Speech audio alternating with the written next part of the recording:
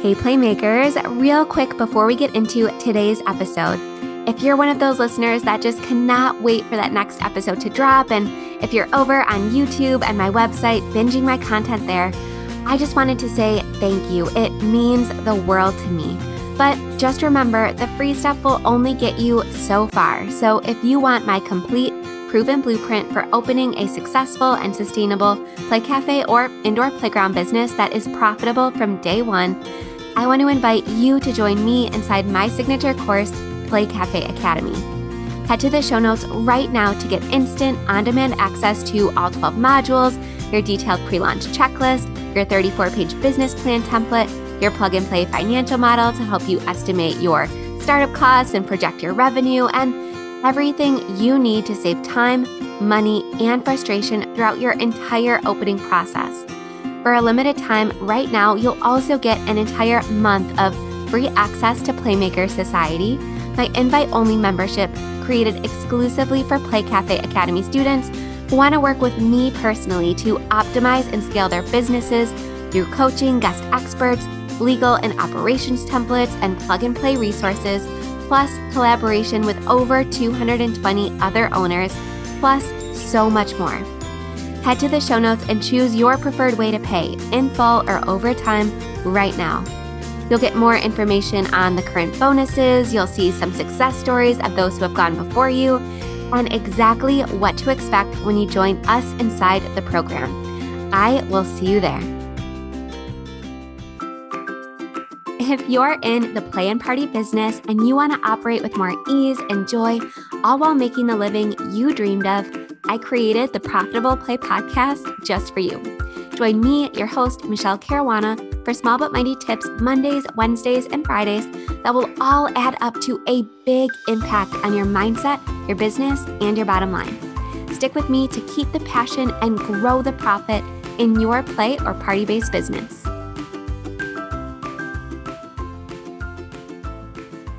All right, Playmakers, welcome back and happy Friday.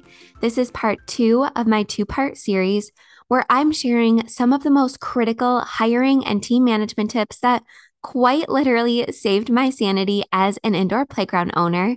And these are all tips that I really wish someone had given to me when I was first getting started, because let me tell you, hearing these tips way back at the beginning would have saved me so much time, energy, and frustration, and it would have definitely prevented me from making some mistakes that caused me to lose some really awesome and valuable team members. And given the current hiring landscape that we're facing in 2023 and beyond, that is the last thing that we can afford to do. So before we get into tips 7 through 12 today, since I already covered tips 1 through 6 in part 1 of this series, so go back and listen to part 1 if you haven't yet, I just wanted to really quickly remind you that if you find these tips and episodes helpful, the best way to let me know is to leave a rating and written review wherever you are listening today. It takes less than a minute, and I swear to you, reading your reviews is the highlight of my day, and they really keep me going, and they let me know that, again, this is something that you guys want to hear, and you guys like this podcast, and it helps me keep putting out episodes consistently. So take a quick second and leave a review if you haven't yet. And if you have, first of all, thank you. I appreciate you. But if you already have, take a screenshot and share it to your Instagram stories or share it with a business friend. Again, I appreciate it so much. The last thing I wanted to mention before we get into this episode is that this series ended up being quite a bit more robust than I was originally expecting. So I actually created a condensed version of all 12 tips in a PDF download that you can access for free right now in the show notes. That's my little gift to you if you've made it this far already. Some of my little stories and anecdotes will only live in the actual audio episode, but again, the tips are in an easy to save format at the link right at the top of the show notes to make implementing these tips just a little bit easier on you. All right, let's get into it. And again, if you missed the title of this episode or my little recap, these are hiring and team management tips that quite literally saved my sanity as an indoor playground owner. And these are all tips kind of just in a compiled format that I wish someone had given to me when I first opened my brick and mortar business. So, tip number 7, I had clear standard operating procedures. Now, this is something I've talked about extensively in episode 11 of this podcast. That's one of my all time favorite episodes. And in that episode, I shared that creating and abiding by standard operating procedures, or SOPs, was not something I started out doing or even thinking that I really needed for a small indoor playground business, right? I thought that was something that these big corporations needed and that I didn't really need to bother with. But the more practice the team and I got performing our everyday tasks like cleaning the espresso machine, booking a party, making a latte, counting the cash drawer, prepping the fridge for the next day's shift, placing cleaning supply orders, constructing a balloon garland, all the day-to-day tasks that add up to an indoor playground business, the more we did these daily tasks, the more we realized that there were definitely sets of quote unquote best practices when it came to each. But again, early on, I thought, I could be the cool boss and let everyone choose their own way of doing things and figure out what method worked best for them. And while my intentions were good here, I swear this completely backfired. And I think this was kind of rooted in me coming from a very strict corporate background. I mean, I could barely even wear pants to work. I had to wear dresses and, pantsuits or not pantsuits, but like skirt suits and things like that. And I just wanted to be the complete opposite of that. But I went a little too far with this. I, cool managered or cool bossed a little bit too close to the sun here because, like I said, this completely backfired.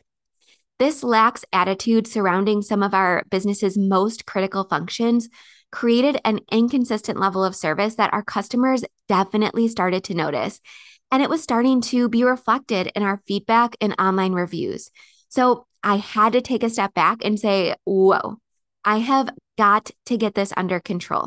So I called a team meeting. And by the way, just for some context here, this was in the early days. So before we actually had a formal manager, we did have like a shift leader that was really just based on seniority, but not a true manager. So I called our team together and I asked for feedback. And I laugh about this because they probably thought that I was just asking as a formality to make them feel valued and included in the conversation and in the process. But I was quite literally at a loss at this point, and I was begging them for help. Again, as I mentioned in part 1 of this series, I was very pregnant and it was not an easy pregnancy. And I also had an 18-month-old at home, and my husband was traveling Monday through Friday each week. I was quite literally the definition of going through it. And the consensus among my team was that because there was no set standard or expectation or set way of doing anything, they were spending more time being confused or being retrained by their colleagues or just arguing about the best way to do things than they did actually serving our customers or moving the business forward. While I thought I was giving them freedom to be creative, I was really throwing them into an extremely confusing and stressful environment, which caused them to field complaint after complaint from customers and just get super burned out and frustrated super quickly. And unbeknownst to me at the time, it's why some of our earliest employees had actually quit. So I am almost getting ahead of myself and into one of the next tips I have here. But if you have not listened to episode 11 about what standard operating procedures are, why you and your team need them, and a step-by-step of how to create them, head to the show notes after this episode and make that a priority. And if you're in Play Cafe Academy or Playmaker Society, I actually give you all of our standard operating procedure manuals. So it is hundreds of pages of step by step how we did every single thing. And what I love about these standard operating procedure manuals that I created for you guys is that they are completely customizable. You can open them up using a free canva.com account, and you can add your own branding, you can add your own logos, and you can customize each standard operating procedure to your own business. So for example, if you have a different espresso machine model than me, and the steps to clean it are a little bit different.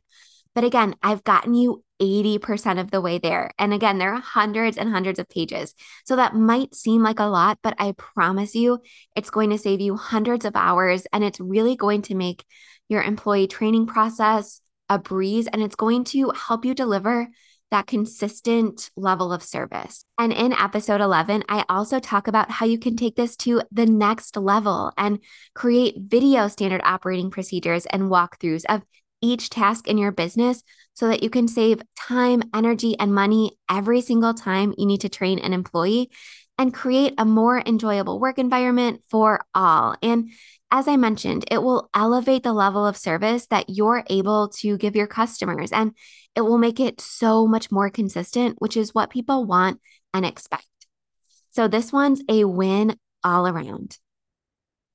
All right, tip number 8. I removed bottlenecks in our business processes. So the key to maximizing the effectiveness of the last tip I gave, creating SOPs, is to make a concerted effort to ensure that the standard operating procedures are actually the best and most efficient way to do things. And one key thing to keep in mind here is that the definition of best might change over time, and you might need to adapt them as your business grows. So, for example, at the beginning of your business journey, it might be completely reasonable and sustainable to have your team answer every party call that comes in, to take down their information, answer questions, and complete a booking for them if needed.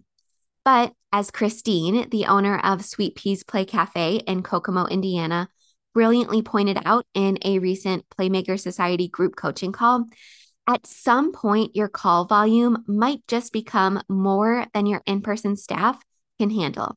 And that was also certainly true for us. So in that case, sure, at one time, your SOP would be considered a best practice. But now that you have this increased call volume, which is a good thing, right? It's a good problem to have.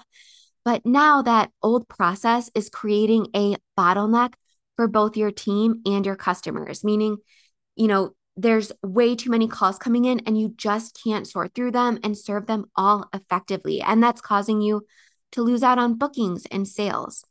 So maybe your customers are competing with other callers or experiencing long wait times, causing them to hang up and call the next facility on their list.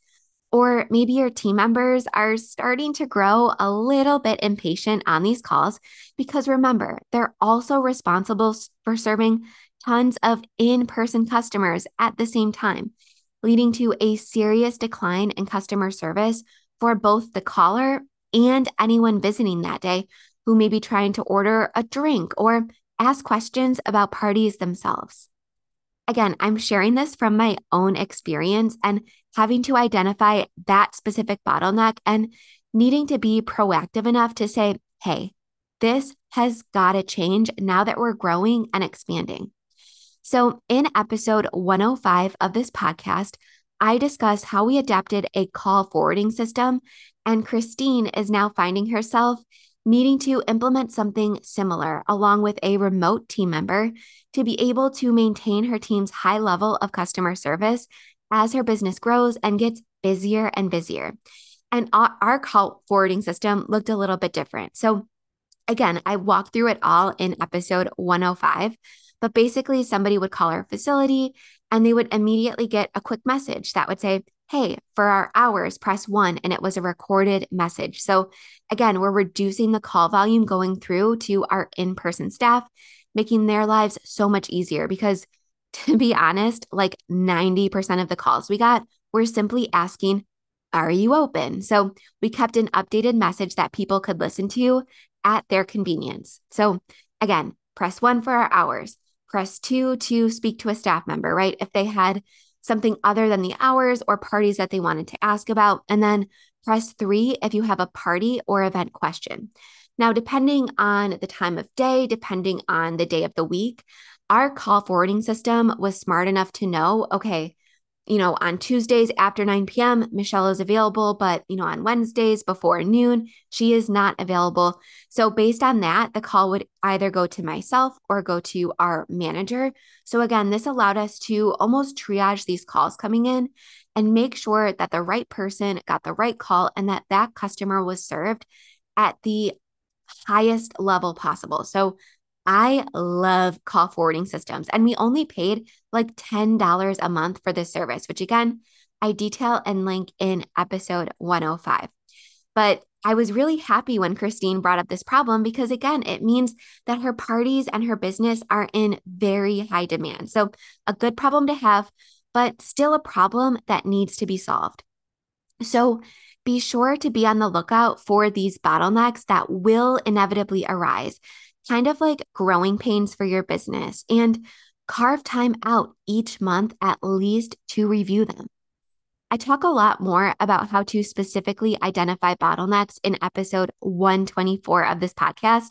And I give some examples of where other bottlenecks might arise other than, incoming calls. But much of it will also come from keeping an open line of communication with your team.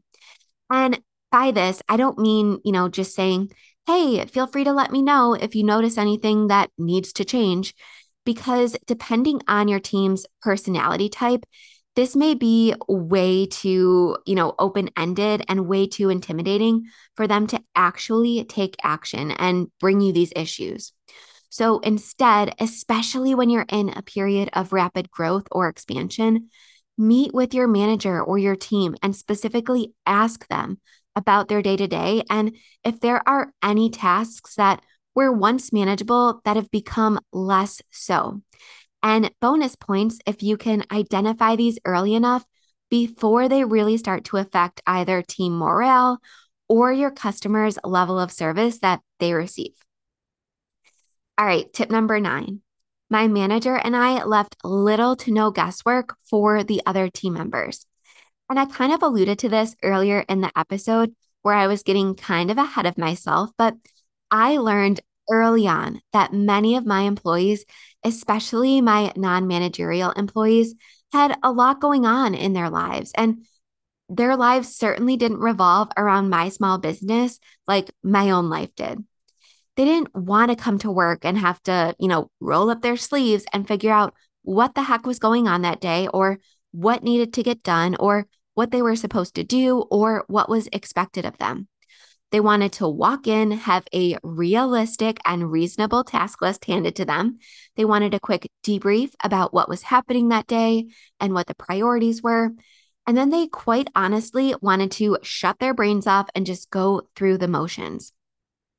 And that's not to say that working at the cafe wasn't fun for them or that it didn't allow them to be creative. But when you're a college student or a high school student walking out of a final exam or, after you play a big sports tournament or something like that, or if you have, something going on in your friend group, teenage problems, the last thing you want to do is walk into a chaotic work environment where you have no idea what to expect for the day and have to work way too hard and use way too much energy to figure out how the heck you can be successful at your job that day. I remember when I was working at Wegmans, a supermarket, before I worked at the corporate headquarters, I was a cashier and I stocked shelves.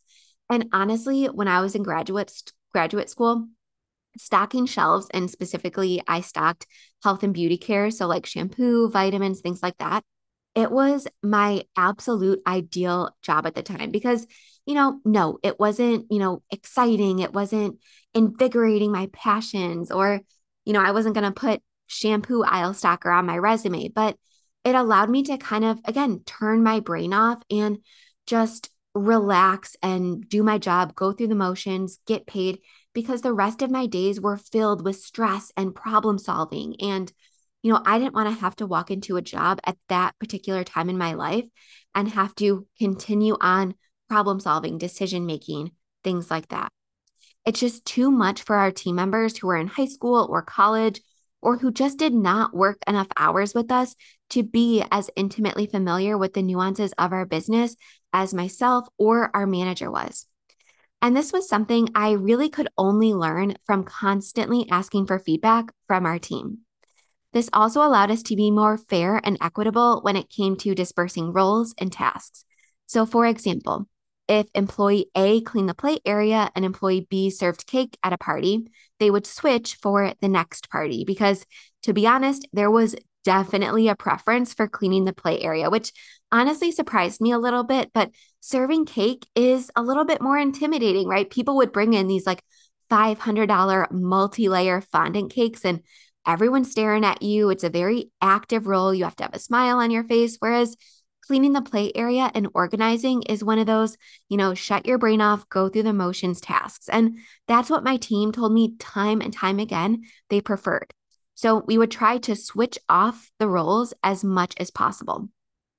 So our standard operating procedure, so in this case for hosting a party, went as far as to define roles within each task or service. So our manager could easily assign one list of tasks to employee A and one to employee B. And again, we were sure to switch on and off so no one ever had to argue over roles or felt like they were being treated unfairly. And of course, as a small business, this was never a perfect science, but we truly did the best we could. And our employees felt that. And they really appreciated walking into a party and saying, okay, I'm employee A today. This is my list of tasks. This is exactly what I need to do in order to have a successful shift. Tomorrow, I see I'm signed to role B for this next party. There's no guesswork. There's no problem solving. There's no decision making. There's no one employee that's going to get to cherry pick tasks for themselves. And it kept the job from getting too unpleasant or too monotonous.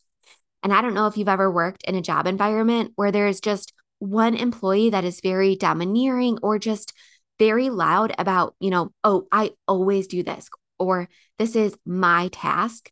By, again, assigning tasks ahead of time, this prevented any of those dominant personalities from, again, cherry picking those tasks for themselves and kind of leaving those more quiet, non-confrontational employees to just silently perform their least favorite tasks. This was a process that really, really worked for us. And this isn't just to talk about high school and college students, right? It's the same for stay-at-home moms or working moms that were just working with us for a couple extra hours. They were probably constantly being asked questions and having to make decisions and plan things for their families. So again, I wanted them to walk into their work environment and just be able to have a nice, quiet, very expectable or not expectable, a very predictable, very predictable shift. So if anyone's a parent out there, I'm sure you can appreciate why that's so important. All right, tip number 10, we're halfway through. I didn't have a detailed or structured employee hierarchy. And this tip stems from the last one. And, these all kind of work together, right? Because in retail, there's inevitably a higher turnover than in most industries. It's just a fact of life. So we chose to only have one manager, and we didn't have a detailed hierarchy beyond that. We did try a more detailed hierarchy early on, but we found that it created a lot more confusion, which is exactly the issue that a hierarchy was meant to solve in the first place. So again, this kind of backfired. And this was another thing that kind of stemmed from my corporate roots. So I'm sure that creating shift leaders and lower level managers works well for those larger businesses, like I mentioned. But for ours, who typically had less than 15 team members at any given time, and again, experienced a little bit of turnover, we found that the rotation and equal distribution of tasks made things much easier, especially when it came to someone needing to leave or, someone new needed to come in. And an employee leaving or quitting, just to keep in mind, it's not always a reflection on us as a business owner. Sure, sometimes it might be, been there, done that. But the majority of our team members left because they were either going away to school or they had graduated and found full-time work in their field. Or maybe it was a mom who was, expecting another child and they wanted to stay home. But hey, guess what? Even those high school and college age students that quit out of necessity, they stayed in touch and they frequently helped us out over breaks and summers, when we were busy and our mobile events and balloon orders and things like that kicked into high gear. Because availabilities, shifts, and team members themselves changed fairly frequently because of this, we found that having one manager who organized everything during the week served us just fine, even over the weekend when she wasn't working. So, by creating these SOPs and task lists that we were sure to change up between employees, everyone was always on the same page and truly felt like a valued part of the team. Of course, as their employment reached milestones like 6 or 12 months, we gave raises and increased their incentive based pay. But again, for us, this was one area where we found that we should actually keep it simple. And that brings me to my next tip, tip 11. We used incentive based pay. So, because as I mentioned in part one of this episode, it can be very difficult at times as small businesses to compete with big box stores when it comes to pay, we found that incentive based pay above their normal hourly rate was a great way to keep our team motivated and sales and bookings flowing, all while protecting ourselves by only paying our team extra when extra revenue was being generated. So I'm not saying to pay your team under minimum wage. I'm saying pay a fair wage, but also offer extras on top of that. This is a strategy that I go into depth in Play Cafe Academy and Playmaker Society. But let's just say, giving someone a $10 or so bonus when they book a party or sign up a new member, this can increase their pay in an amount that's significant to them while still protecting yourself because, again, you're only paying if those sales come in. And while $10 may not seem groundbreaking to you, as you're listening to this, you might be holding a $10 Starbucks latte right now. But if someone books one party during a 5-hour shift and makes an extra $10 for securing that booking, that means an extra $2 an hour for that whole shift. And if they book 2 or 3 or more parties, they could double their hourly pay rate or even more. I love giving these fun incentives because it's not enough to turn your team into a crazed salesperson, but it is enough to put a little pep in their step and to really incentivize them to take the time to patiently answer questions and deliver that great customer service, even if they're feeling a little bit overwhelmed. All right, tip number 12, and this is the last one. I didn't have a strict dress code. And this is a controversial one, but I stand by it. When we first opened, I did have a strict dress code.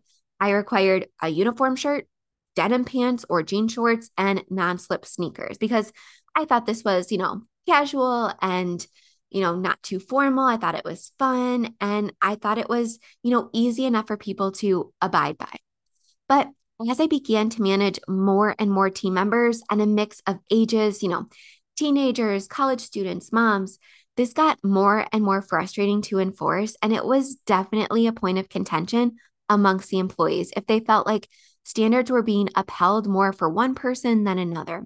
Like, for example, if somebody came in denim jeans, but they were crazy ripped or had chains that were unsafe or something. And, one person got called out and the other person didn't. Or, if one person was pregnant, so they were allowed to wear leggings, but nobody else could. Again, this was a constant source of drama, and people were always coming to me with issues or complaints regarding this. So I had to finally ask myself at one point, like, why? Why am I enforcing this? So while still abiding by all the safety standards when it came to shoes and jewelry and stuff, I loosened up and I just gave in. I still required a uniform shirt, but I got new ones and I allowed our employees to vote and choose their own color sleeves. So we went with, and I show this on my YouTube channel and on my website and things like that, but we had those raglan shirts. So it was, a white body and then the sleeves were different colors. And we had long sleeves, we had quarter sleeves, and we had a variety of colors. So we had black, pink, green, blue, yellow. So I was still giving people a choice. I provided them 2 uniform shirts that we paid for, and then they could order more at cost at their own expense. And they loved them. They were so much better than our original, like, boxy t-shirts. And I let them wear whatever they wanted on the bottom as long as it was reasonable and appropriate. And we did have like a bulleted list of items of do's and don'ts for what to wear on the bottom. Like, for example, couldn't be see through, couldn't be, above your buttocks, right? We can't have the butt cheeks hanging out, no rips, no chains, nothing that was going to, put safety at risk. So we kind of added to these bullet points as time went on. But honestly, they felt like this was so much more reasonable and so much easier to abide by because, these are moms, these are college students, these are high school students. They might be coming from practice or they might be, in a new body that they didn't have a couple months ago. And maybe they can't afford an entirely new wardrobe or new jeans, right? So I really try to be as flexible as possible while still having them appear, neat and tidy and somewhat uniform. They loved the balance of not having to put together an outfit or think too hard when it came to what to wear on top, while still being able to dress for comfort as they chose on the bottom. And it really took a lot of stress and tension off my shoulders and the manager's shoulders. And by the way, a lot of places I've seen will just let employees wear whatever. But this was really confusing because, again, our employees were constantly picking up the plate area. They were cleaning bathroom supplies. They were cutting and serving cake at parties. So we did want to have a clear differentiation between our staff and our customers because we did try like a middle ground where I just let people wear whatever on top. That did not work out. It was very, very, very confusing for the customers. We got a lot of complaints. So again, this was a perfect middle ground. And just to wrap this one up, if you have ever tried to get a group of like 12 teenage girls and young adults to abide by an overly specific dress code, you'll know this tip absolutely realistically ended up saving my sanity as a business owner. All right, I really hope you enjoyed these last 6 tips. Again, if you want a condensed version of all of these tips in a PDF that you can save or tuck away for whenever you need it, head to the show notes. You can access it for free very quickly right now. And again, if you found this helpful and you want to see more of this type of episode, kind of these tips that might not be expert recommended, but absolutely worked for me in this particular very nuanced business model, leave a review and let me know, or follow me on Instagram. It's Michelle Caruana. My profile is also linked in the show notes. And let me know, hey, I liked these more like honest, raw, down and dirty type of episodes. So let me know because I want to create content that is actually helpful and practical to you and your everyday business, right? Because not everything is as black and white as the experts would like us to believe. All right, have a wonderful day, and I will see you right back here on Monday.